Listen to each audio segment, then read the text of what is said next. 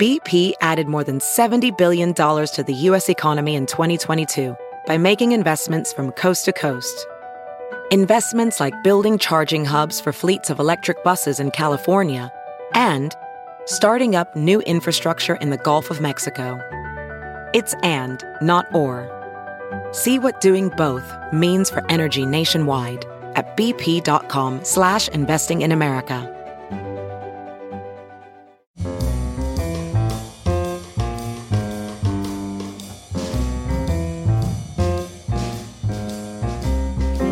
This is Merriam-Webster's Word of the Day from Monday, August 6th. Brought to you by Merriam-Webster's Collegiate Dictionary, 11th edition. Available from your favorite bookstore or online at www.merriam-webster.com. The word of the day for August 6th is turbid, spelled Turbid.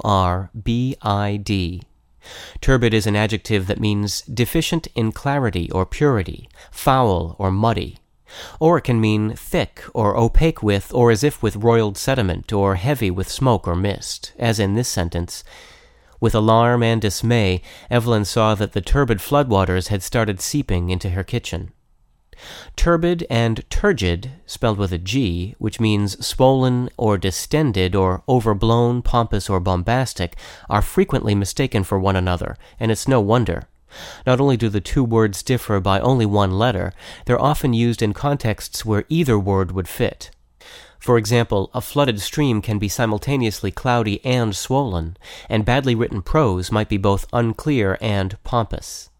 Nevertheless, the distinction between these two words, however fine, is an important one for conveying exact shades of meaning, so it's a good idea to keep them straight.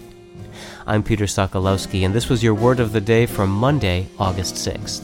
For more information, visit Merriam-Webster online at www.merriam-webster.com.